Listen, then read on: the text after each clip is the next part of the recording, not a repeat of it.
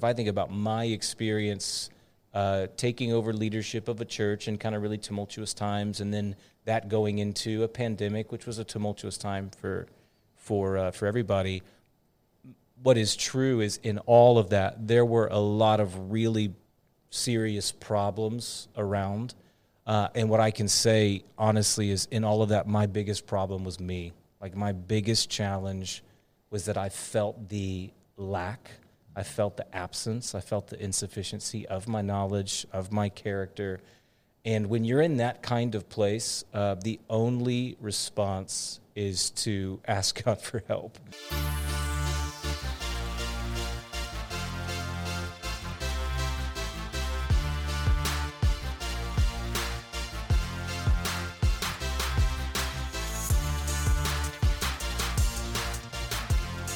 Yeah, I come from 5 kids, so mowing the lawn was like on me. Yeah. I don't know why, like, I didn't love doing it. Yeah. So it was like, I don't know why I didn't, like, why isn't Brad or Zach doing it? Like, they're big enough. So no, y'all didn't take turns? No, that was always my job. It was always my thing. And weeding and edging. And I mean, all that from probably like 7 or 8, that was my deal. Because you have 2 brothers, right? I have 3 brothers. 3 brothers. Yeah, one was quite a bit younger, so that really didn't fall on him. But yeah, it was something that I don't know why, that was just my deal. Yeah. And yeah, I had 3 brothers, so we just rotated through. My dad would, and my dad would even jump in, which was cool. You know, he'd mow, we'd weed eat, the other one would blow or sweep. You know, so we'd kind of rotate through. But there really that would make sense to work together on that, but it was like no solo. Like, you know, Zach, your job is this, Brad, your job is that. Go do those things, and it was like, well, or we could just all do it together. Yeah. But there really is something about it. Not to take mowing so deep, but there really is something about doing it yourself. Yeah. And the lessons you can teach, and like you said, working together, and not that like we had this crazy strong relationship because we mowed together, but.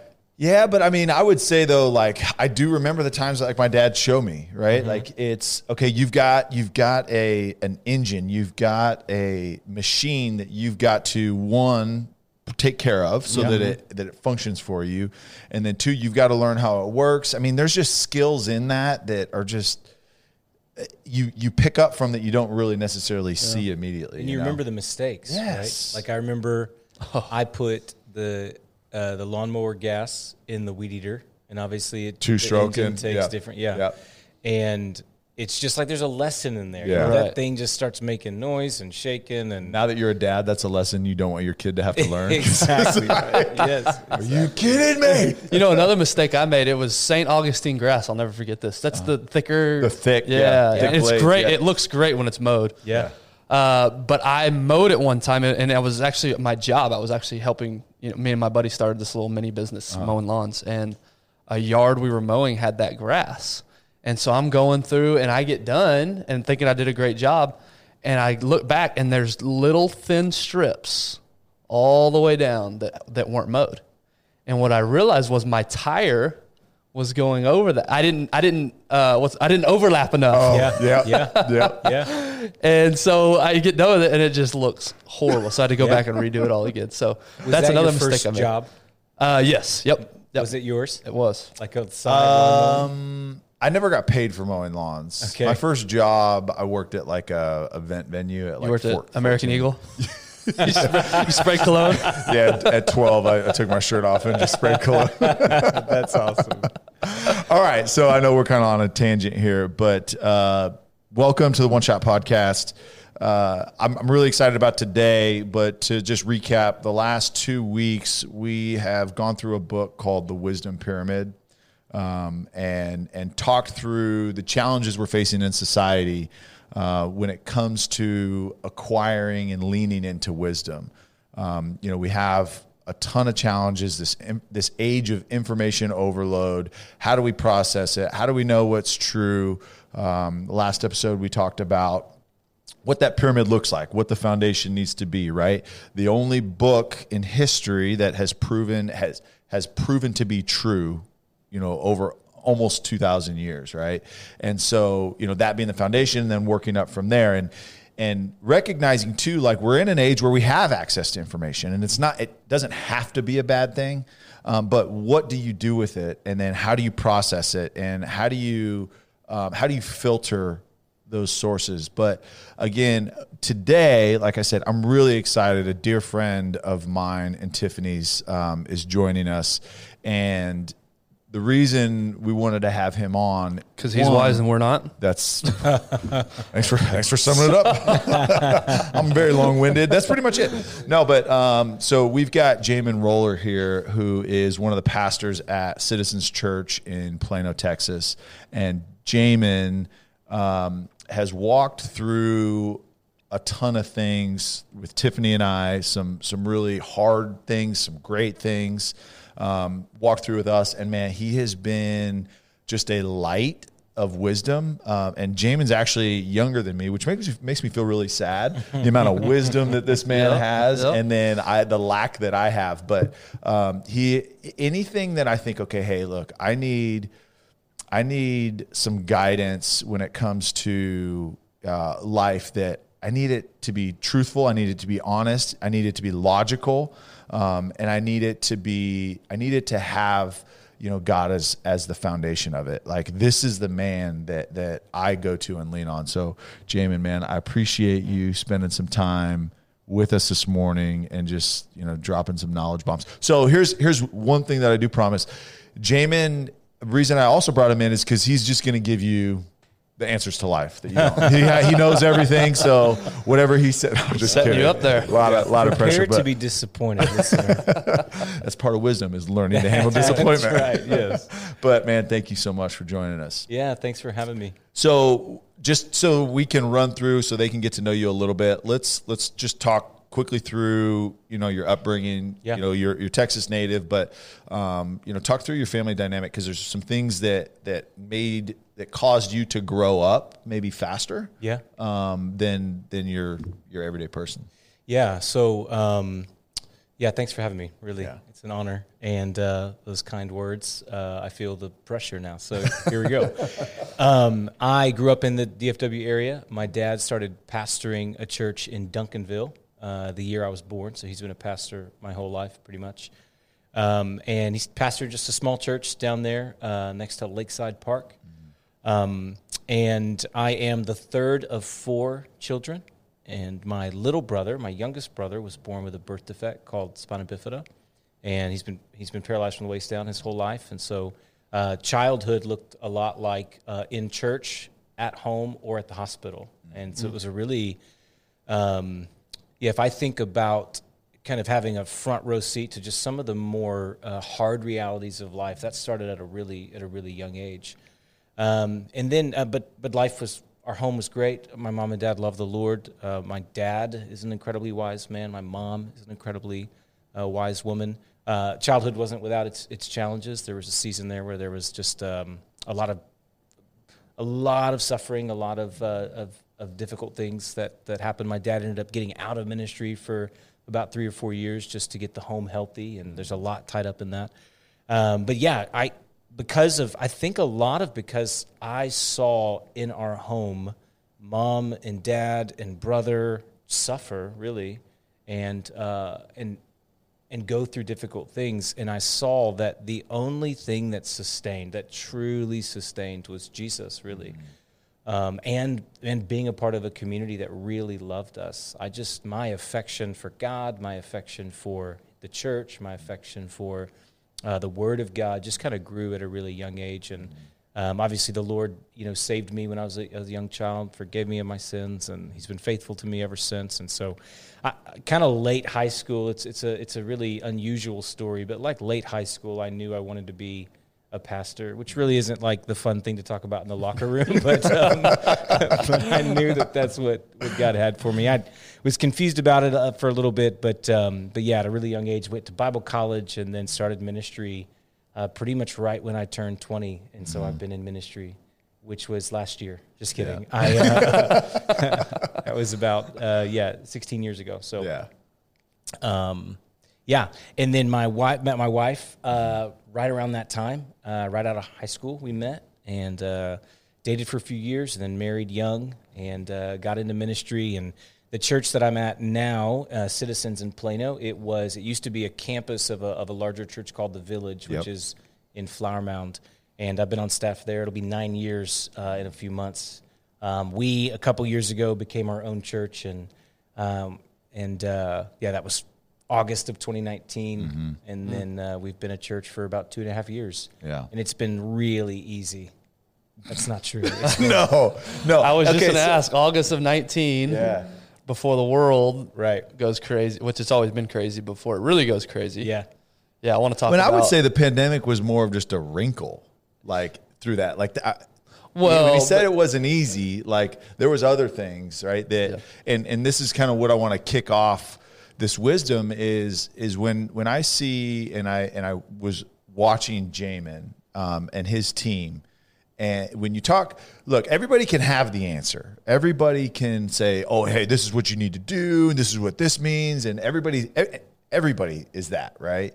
But when you watch someone just live out patience, obedience, live out faith, still live with hope in like the most tumultuous, hard times ever, that to me is a reflection of what wisdom is. Because again, you can say all these things, and that's what we do. We're a culture that wants to talk, and I've got this motivational Instagram post, and I've got this, and I've got that. But like to actually walk through trials and be able to watch someone walk through that faithfully and selflessly when it is really hard personally, really, really hard, that to me, I'm like, gosh, those are the people that like I'm drawn to and want to be around. So, I mean, maybe talk through the transition a little bit. You don't have to get into a ton of details, but, talk through that and what your perspective was through those times. And, again, you're here sharing, but like also it's okay that you didn't know at the time. Yeah. I think that it was, so if you think about any sort of leadership, whether that's you're leading in a business, whether that's you're leading in a home, or whether that's you're leading in a church, I think that there's you lead out of your person, you lead out of who you are.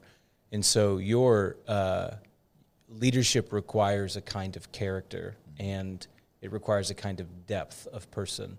I have a mentor who describes it this way. He talks about how when they build skyscrapers in New York, I think specifically maybe Manhattan, part of just like the engineering, and he might be wrong about this. Don't fact So any check. contractors or engineers out there? I mean, if somebody's feel free to listening, poke holes. Yeah. But basically the idea is however tall the building's going to be, it has to be twice as deep. So it has steel kind of, steel rods, whatever, that go into the foundation. And however tall it's going to be, it has to be twice as deep into the ground to be able to sustain what's happening above the surface, right? And he said leadership, really just life is the same way. However large your outer life has gotten, and that includes marriage. When you get married, your life grows larger. When you have kids, your life grows larger. If you have any sort of responsibility in any sort of company or business or church or anything like that, your life has grown large. And however large that is, what it requires, more than it requires having the right answers, more than it requires having a great strategy, it really requires a depth of person that's, I don't know if it's twice as deep, right? But it definitely needs to be deeper, or your life will fall over. And that's why what you see a lot of is when people get their life expands and they have a lot of responsibility, and with that responsibility comes stress and it comes conflict. Why you see a lot of public figures, their life just falls over, is because it got larger than what really their soul could sustain. And I think and maybe this isn't the answer to your question, but if I think about my experience taking over leadership of a church in kind of really tumultuous times, and then that going into a pandemic, which was a tumultuous time for everybody. What is true is in all of that, there were a lot of really serious problems around. And what I can say, honestly, is in all of that, my biggest problem was me. Like, my biggest challenge was that I felt the lack, I felt the absence, I felt the insufficiency of my knowledge, of my character. And when you're in that kind of place, the only response is to ask God for help. Yeah. I mean, just to lean on Jesus to help sustain you. And I really do think that it would be easy to think that, wisdom is about maybe coming to a place where you have answers, you always know the right thing to do. And I think especially when we read Proverbs where we're in now, Proverbs 3 says, lean not on your own understanding. In all of your ways, trust in God. Be not wise in your own eyes, but fear the Lord. That was actually a jumbling of a bunch of different verses in Proverbs. But anyway, they're in there. And so I think that the idea is there has to be an honest assessment of your own limits and your own weakness and what you need to know. And when we talk about wisdom at our church, we say that wisdom has a posture and it's low. Wisdom is the posture of wisdom is humility, and people do not grow wise with like a puffed up chest standing tall on their feet. People grow wise on the ground. And I think that my experience of wisdom, God has entrusted me with responsibility that is too much for me. And because it's been too much, it's put me on the ground, and that's where I found him. That's where I've grown with him. And the option is to either fake it and crumble or be honest, and God will meet you. And that's been my experience. Gosh. And that is, that thought process, right? That humility, I just feel is so lost because we live through this filter where we have to have it all together. We have to, look like we know what we're talking about. Our family is great. It's all this, but you're exactly right. If it's not there, if the foundation, if the, let's call it piers of the building aren't strong enough to sustain it, I mean, we're just adding so much to our lives so fast. Yeah. It's impossible to keep up. And, I know Ben and I, we talk about this all the time. We talk about this on the show is just, we're three guys that are very transparent about our shortcomings because we don't know it all. I mean, Ben knows everything about fitness, and he says that he's the number one fitness expert on the planet. So, but other than that, we don't, and so I love that you said hey, a posture of wisdom is low. It's humility. Because that's when you listen and learn. If you're busy talking and telling and faking, you're not able to receive any of that knowledge, any of that information, any of that experience. Yeah. Talk through maybe today. We want all of the benefits, none of the struggle. Talk through the importance of actually enduring and going through those struggles. Yeah. So I think one of our challenges right now, just as a culture, is that we're pain avoidant. That we have, if we were to, just kind of summarize all of the messages, whether it's in media or even in our own hearts, if we were to summarize the answer to the question, what makes life matter, or how do you know life's going well, usually the answer would be something that is, it is full of blessing and it is free of pain. It is full of everything that we want is present, and none of the things that we don't want are absent. And the problem is we don't live in that world. We can't create that world for ourselves. I think that we live at an interesting time where there are a lot of really good things that humans have created, right? So if you think about the advancements in medicine, you think about the advancements in technology, those things have benefited real people in real ways. But with that, I think there's also been an overconfidence in the kinds of things that humans can actually protect themselves from. Mm-hmm. And so we are smarter in so many ways. We have more information. We have more access to healthcare, and at least where we live, we do. It's not true for everybody, but and yet I think while that's been good, I think the expectation is we have gotten to a place as a society where we can protect ourselves from all the things that we fear, and we can secure for ourselves all the things we want. And when we discover, like everyone will, that that's not true, we don't know what to do with that. And it's I think the expectation of life has been skewed. And so in that, whenever any sort of suffering does come, we automatically think life is failing. And yet, this isn't just true about Christian history. For a lot of world history and a lot of different worldviews, the way to actually become the things that are most valuable in life, the only way to discover and treasure life is through pain and through suffering and through enduring things that, and if you've ever been around someone who has suffered through something and come out the other side and they've suffered well through it, not everyone has suffered well, you realize that you're around someone who has something that's just really rare, you know? So I think part of it would be, I'm not going to expect of life things that I can't control.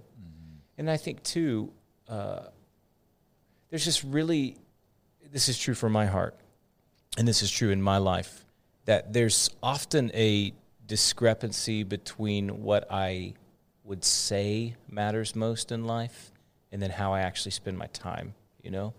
Like if you were, and I think this is true for a lot of people, if you were to ask someone, hey, what's more important, your job or your kids, you know? Or hey, what's more important, the promotion or being the kind of parent you want to be? Most sane people are like, oh, well, I'll choose my kids, right? That we just kind of instinctively know that. And yet you're rarely ever faced in life where a moment where you have to make that choice, where it's like that stark of a choice. The reality is, instead of faced with that one kind of, you know, stark moment, you're really just faced with all these little small moments throughout your day and throughout your life where you choose one over the other.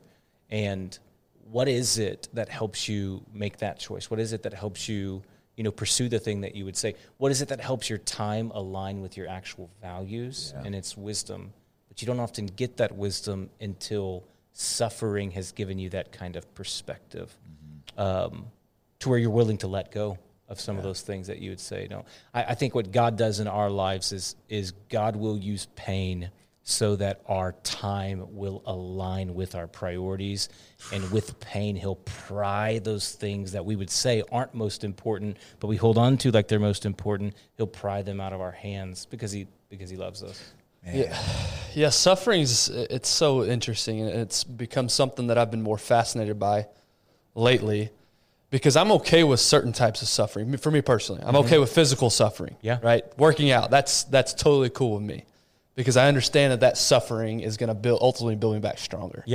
But when a certain bill comes in that I wasn't expecting, or, you know, a certain thing happens at work that I didn't expect, for whatever reason, I'm not okay with those sufferings, even though I know more than likely at the end of that, it's going to teach me something. I'm going to learn something. I'm going to come back stronger. So I know that in the back of my head, but it's hard to realize that in the moment. Totally. Of the suffering that's okay. Yeah. And again, it's weird for me personally that I'm okay with it in some areas of life, but I'm not in others. Yeah.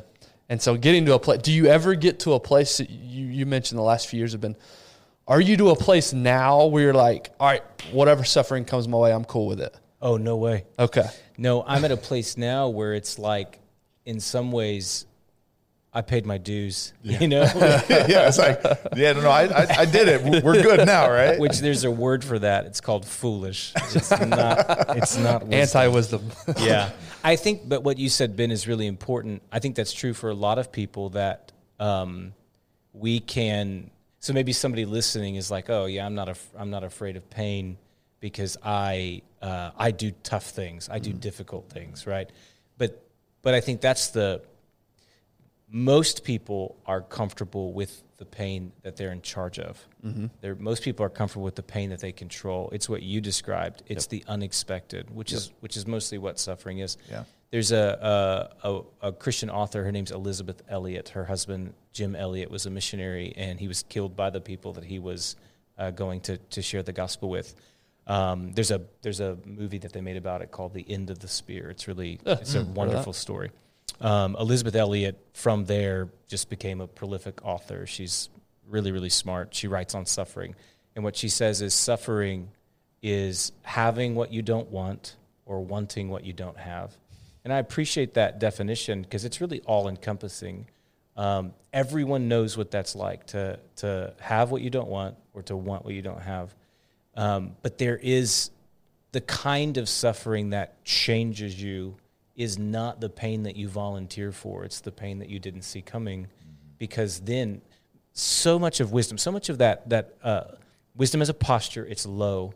And what is it that humbles you? What humbles you is when you say, I'm not God. I'm not God. I'm not in control of my world. I'm not God. I mean, you just think about all of the decisions that happen in any given day that you would have made differently if you knew everything that God knows. So we know we're limited. We know that we don't have the power, the control. But John Calvin, he's a theologian. He talks about our hearts. He says our hearts are idol-making factories. Yeah. In other words, from inside of us, we just create ways to make this life and to make our world and to make our existence about anything and everything except for God. And namely, that's by trying to take God's place. Yeah. And so I think the lesson is it has to, like that bill comes in, right? And it sucks and you didn't see it coming. But part of what that means is it's the reason why we have the reaction we do is because there's something about our world that felt attacked by that. And that's different than the pain of working out. Nothing about your world felt attacked. Nothing about your world felt threatened. It's when the thing that comes in that you didn't see coming, and it's going after something that we really treasure. Because it's the same way for me. It's like to that question, do you feel like any suffering come your way? There's some that if it comes again, it's like, yeah, we'll do that really well. But there's a kind that it can go specifically after the things that I most have my heart tied up in. And I wouldn't make it. Like I would go live under. There are things that I could lose that I think I would probably just go crazy if that happened, or I'd go live under a bridge for a while, or I'd And so I think but that's part of the wisdom is to say, I've kind of done the work to know what are the things that I most want to defend in my life. And it's the things I most want to defend that are probably most competing with God for where He and He alone should be in my heart. Yeah. And that's tough. Yeah. So you mentioned earlier, some people don't suffer well. And I think of this new badge of honor that we live in, that in victimhood, right? In our culture, it's a badge of honor to talk about how hard it is and how bad we have it, and we don't have this and we don't have that. Maybe just like some thoughts on that, like what victimhood, what that actually does reflect. Yeah. There's a quote, I don't know who originally said it, but we've talked about it a lot at our church. Pain that does not transform you gets transmitted from you. And so the more cliche way to say that is hurting people hurt people, which is just true. It's super cliche, but it's really true. And I think that there are two ways to err, and this is an oversimplification, but for the sufferer, you can either ignore your suffering or you can idolize your suffering. If you ignore your suffering, it means you minimize it. You say it doesn't hurt like it actually does. Whereas Jesus is going to say in Matthew 5, blessed are those who mourn, for they will be comforted. And so there's something good and godly about agreeing with God about pain. So I think as we've talked about it, what I wouldn't want somebody to think, okay, God is just this kind of cold, apathetic, like deity in the sky who's sending pain your way to make you a better person. That's not true, because there is a way that God uses suffering to make us look more like Jesus, but there's also a way in which God joins us in our suffering, and He will share our emotion in that. That's what you see Jesus do. It's why Jesus, when He loses one of His closest friends, He knows He's going to raise Lazarus from the dead, but He still takes time to weep and to cry before He goes and brings him back to life, because suffering's painful. Yeah. So God there is no badge in, I think especially there's a kind of culture that exists that's like toughen up, the man, this generation wouldn't have survived a war, you know, and that kind of, and that might be true. That probably is, that probably is true. Right. Yeah. But, I think that there's a way to minimize, to ignore suffering. Yeah. In suffering that we ignore, pain that we talked about this yesterday morning at church, actually, the pain that we ignore, it does not go away. It just comes out in ways that we can't control, because pain either transforms you or it gets transmitted from you. The other end of that, though, is to idolize the suffering, which is what you're talking about. And that's when you become really judgmental. Like your experience has been harder than anyone else's experience.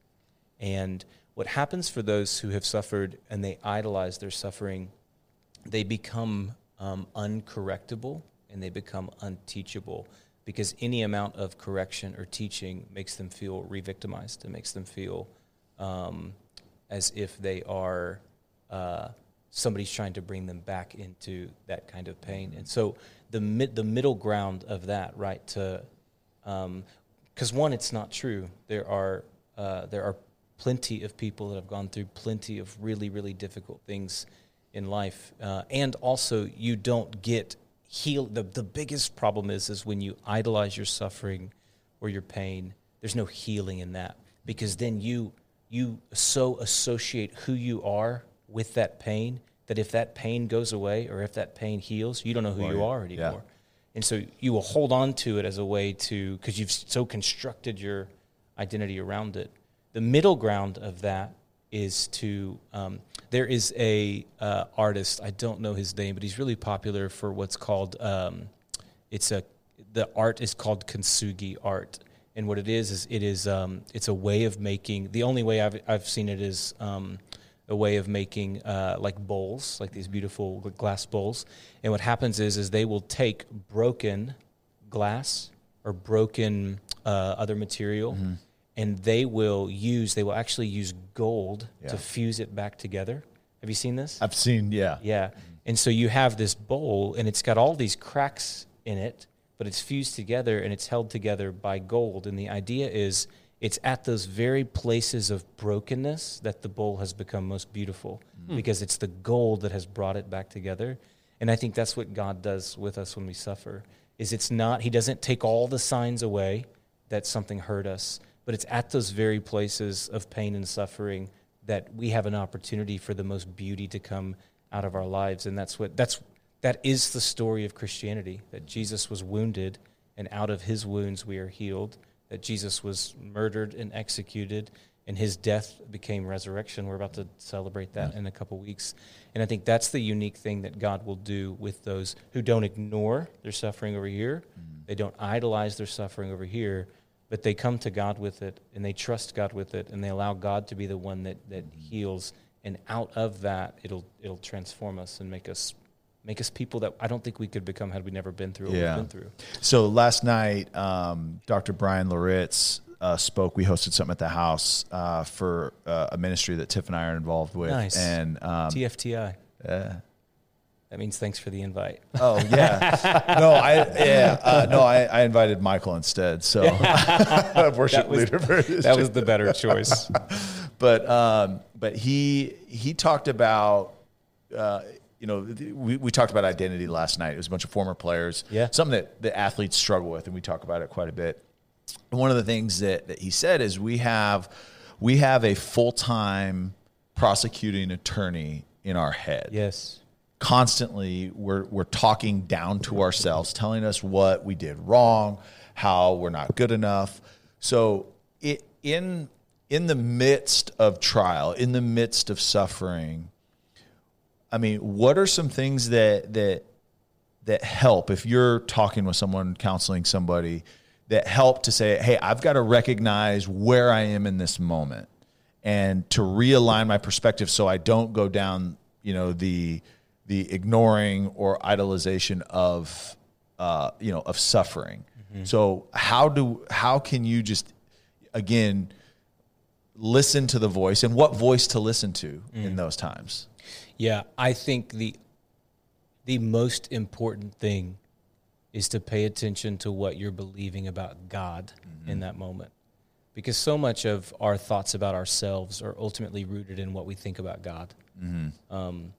And I think the most common reaction if life is really hard is to think God is punishing me, which is interesting because we tend to give ourselves credit when things go well, and then we tend to blame God when things go poorly. Yeah. So when life's going really well, we look in the mirror. Mm-hmm. When life's going poorly, we look at the sky. But I think so. If life is going poorly, if life is really difficult, the most important thing to pay attention to is, what do I believe about God? Is this punishment? Because if it's punishment, then the place I need to go for comfort and consolation, the thing I need to know if I'm suffering, is that it has a purpose. That I have seen people endure just the most unspeakable things, and they can endure the unspeakable if they believe there's meaning in it, if they believe there's purpose in it. And then I have seen people unable to endure much lighter suffering because they thought it was all pointless, because they thought it didn't, because the thing that mattered most to them, the suffering took away, and with that suffering their meaning went away as well. And so you see this in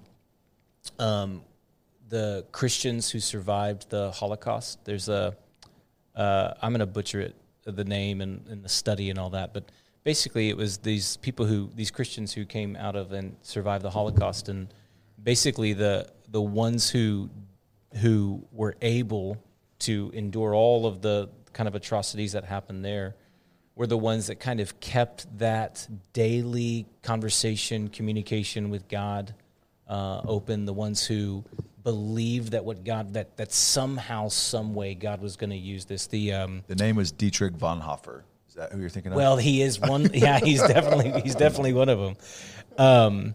But yeah, the idea that the whole Joseph story, that what man meant for evil, God meant for good, and all that. But when you lose that sense of purpose, you really can't endure anything, even if it's maybe more, I guess, light suffering. But so I think the most important thing for your own soul health and mental health in that is what you believe about God. I think I compare it to this. It's like the son who is asked by the father to do a really hard thing.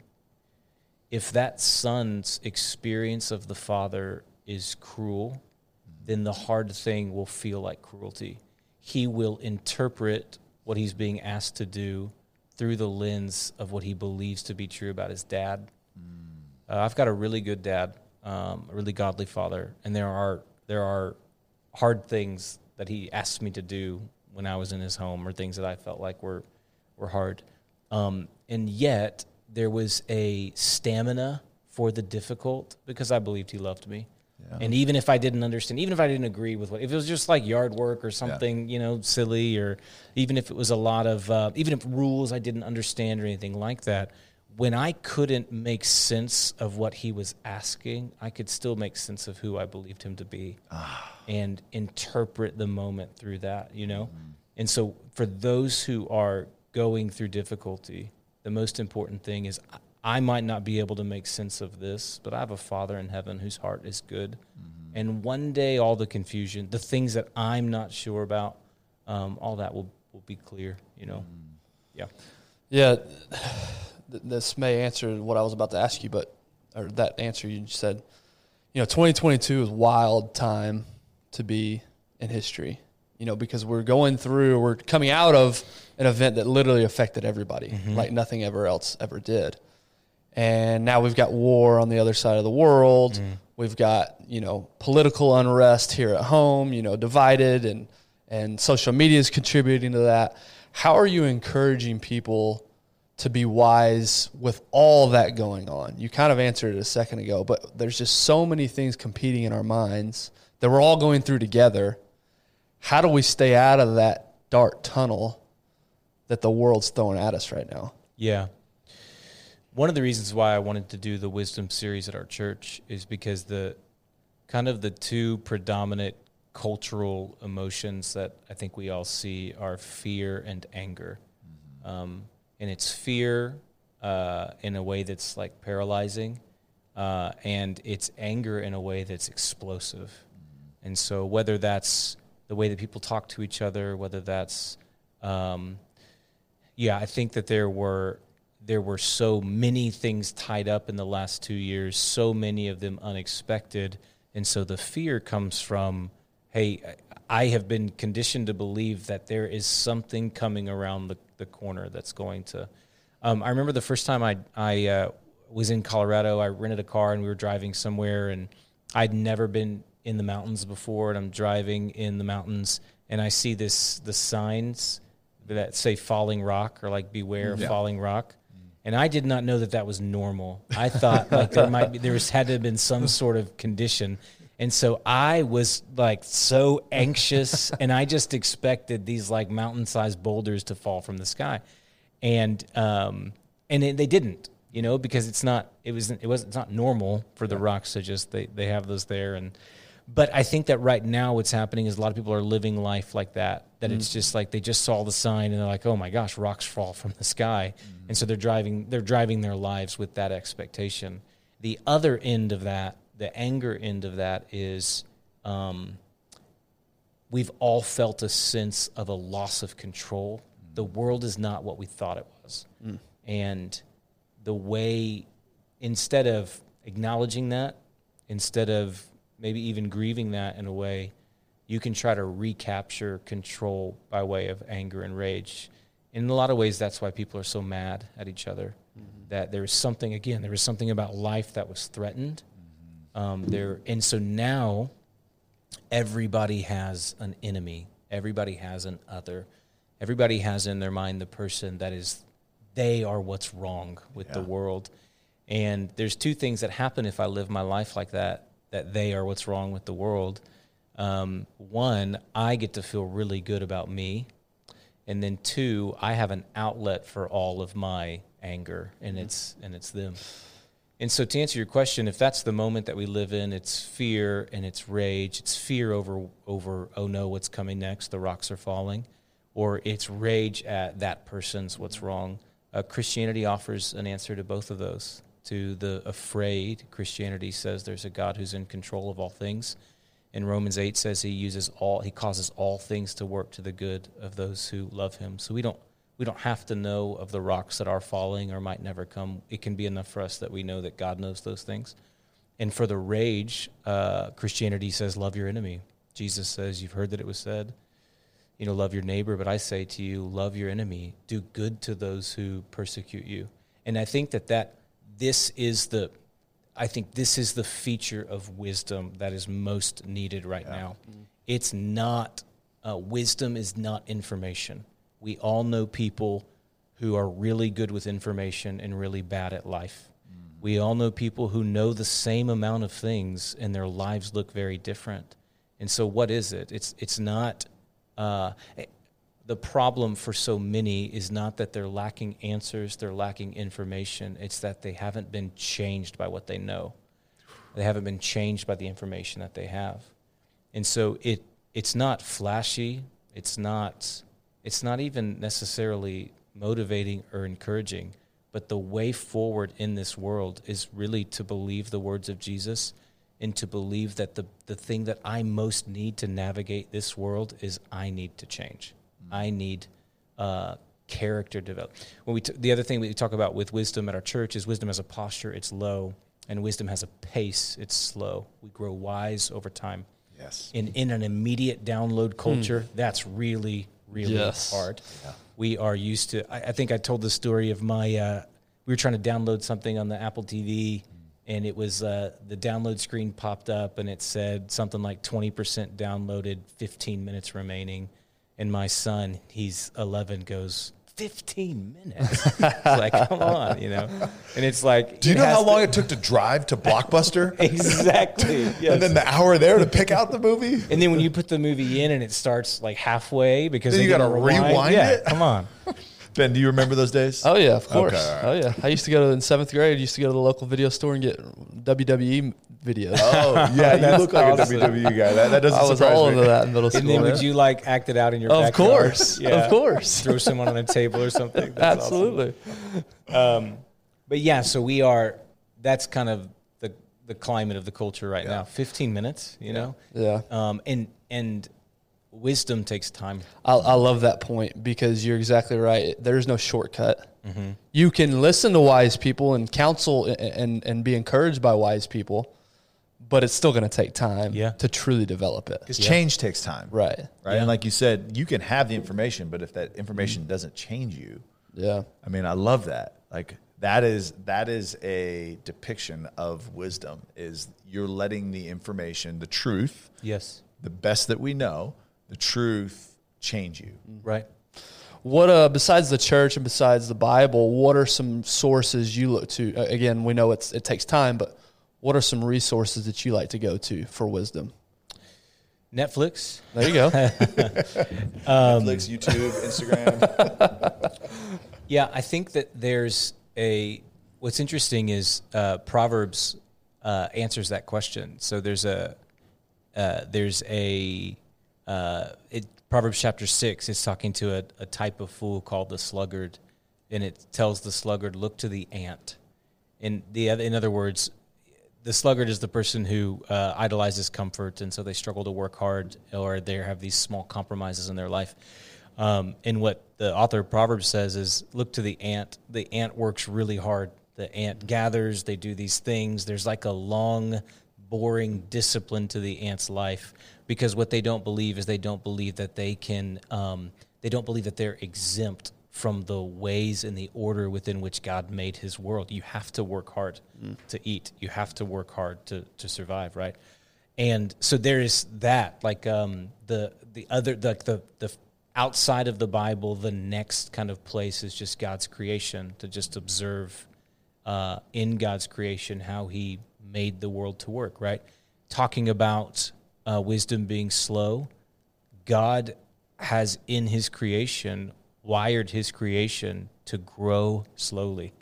You plant a tree, right? Right now it's like right at the beginning of spring, and we just planted some different things in our yard or whatever, and it's like you don't watch plants. You just don't sit and watch a plant grow, because its growth is so like incremental and slow, right?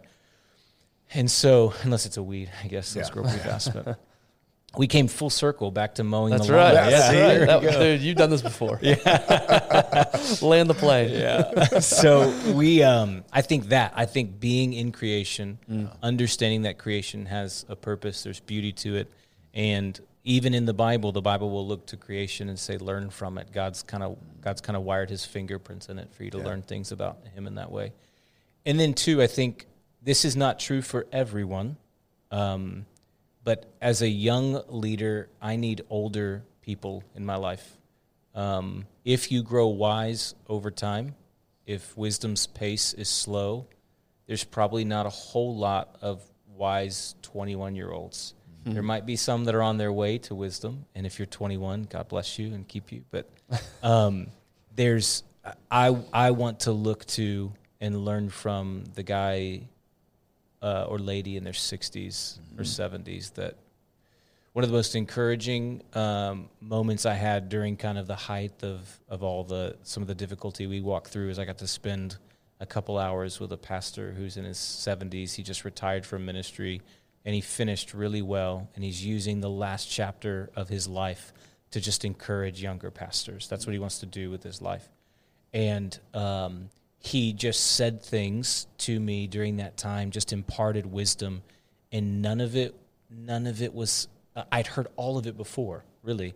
I've encountered all that before, but because it came from him, and because it came from a mouth that had the backing of 70 years well lived, it just mattered more. Yeah. And so I think spending time. Now, not everyone who's 70 is wise. Sure. Some people being 70 means they've had 70 years to practice foolishness, and that comes out of their life. But those who were on the path of wisdom and stayed on the path of wisdom, and wisdom slowly grew in their life over time, there's a lot to learn from the decade ahead of me, 2 decades ahead of me, 3 decades ahead of me. Yeah, we talked about this in the first episode. For generations of time, we've lived with all age groups. Yeah. And you're in the same tribe as an 80-year-old and a 3-year-old, and everybody's together, and you're seeing each other every day. Now, we've separated from that. We stick our old people in a home for them to die, and we just go about living our lives. And so you're right. I'm not around older people very much throughout the course of my day. I have to seek it out now. It's not just natural. And I think we're in a time too where we discredit the older generation as well. Like, you don't know what it's like now. Yeah. You're disconnected. Your world is gone. Yeah. What you know doesn't apply. But that it couldn't be further from the truth. We are living at a time, and it might be the first time in human history, where new is better. Yeah. And that hasn't always been the case. It used to be that unless it has age to it, it's not quite. And so I even think, to your point, those who are older, they get discredited because they're not as proficient in the things we value most. Sure. If they don't know how to use the newest iPhone, or they don't know they haven't watched the latest meme or whatever, right? And it's there's something about that that's easy to dismiss. Yeah. But I think even in that, what's exposed is how backwards our values are, right? Where it's like, again, you can be great with technology and bad at life. Mm-hmm. You can be well-versed in the, cultural conversations and all the arguments and all that, and yet bad at life. Yeah. Yeah, the three of us, it's interesting because the three of us, 20, 30 years from now, will be looked up to by that generation. Now, the technology is going to keep advancing, and they're going to go through different, but we're really the first group to go through this technological age. Yeah. And so we're kind of the guinea pigs of this age. We're making a lot of mistakes, and that's natural and that's normal. But those of us that are trying to gain wisdom through this, that's the encouraging part about it, is what we can pass along. Yeah. Because, yes, while I agree, they don't know what it's like, and that may not be the right mentality, but on the one hand, they don't know exactly what it's like to go through such a technological age. Now, there's things that they went through that we can learn from, absolutely.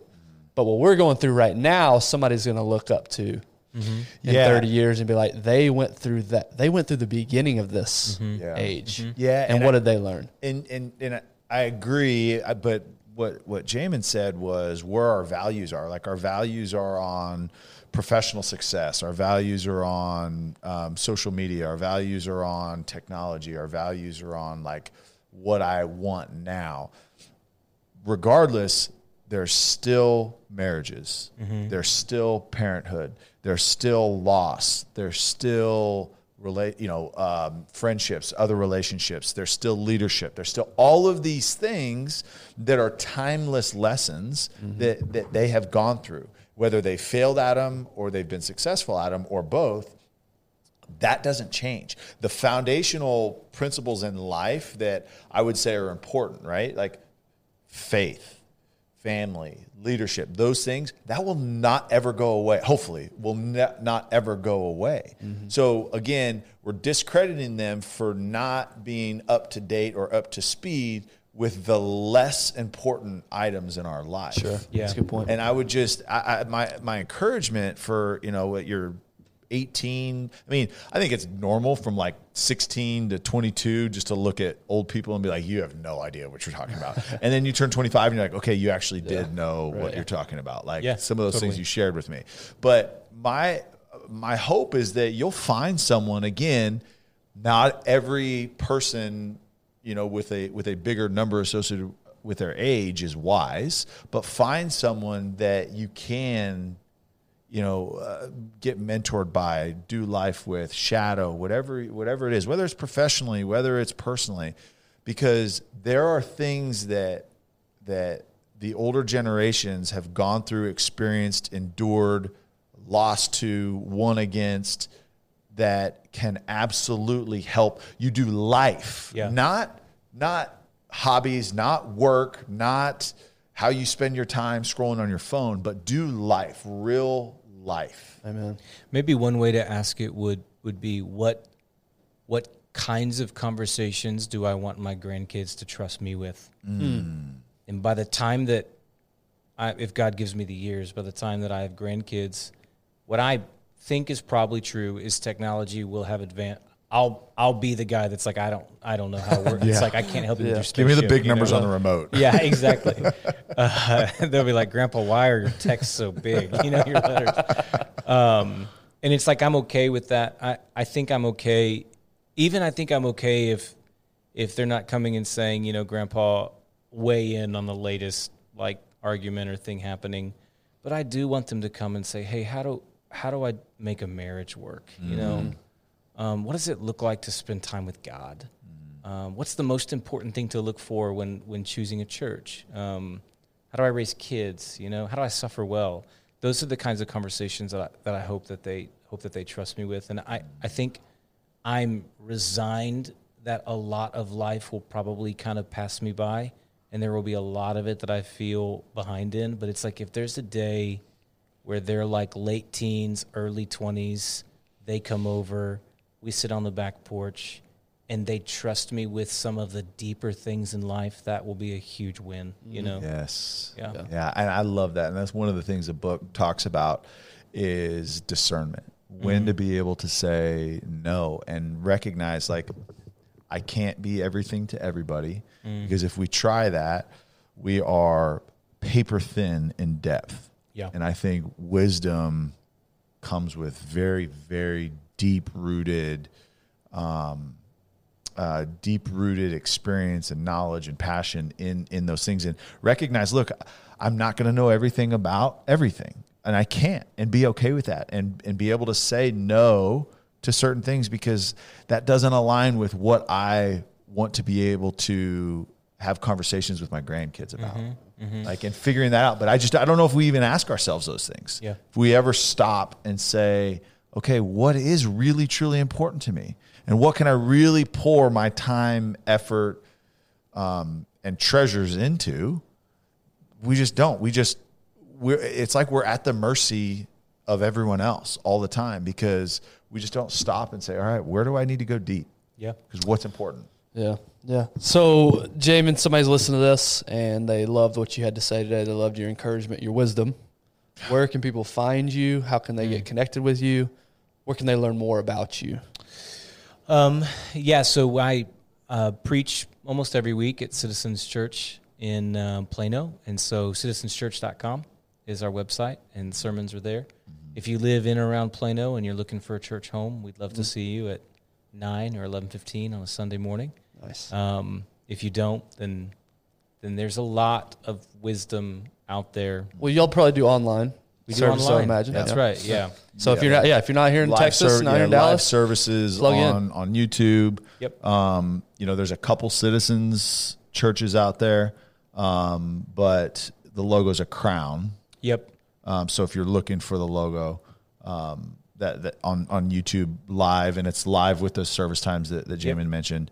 But you guys keep the sermons posted. Yes. Right. Okay. That's right. All right. So they're on the website. There's podcast Citizens Church in Plano. Yeah. That's that one, because you're right. And there's and one of the things that the book talks about is just community, and we talked about it is the church and being around people, gaining wisdom from those that are moving in the same direction or are rooted in the same foundational beliefs, and just being encouraged by each other. There's wisdom in community, and Tiffany and I, just being in the community at Citizens and with Jamin, we have benefited tremendously from that, and in turn, our kids hopefully will have benefited from it. So I would highly encourage, if you're in the DFW area, if you're not, we've got people all over that are listening, check it out. But I would also highly encourage just connecting to a community. Yeah, and sure. And the church is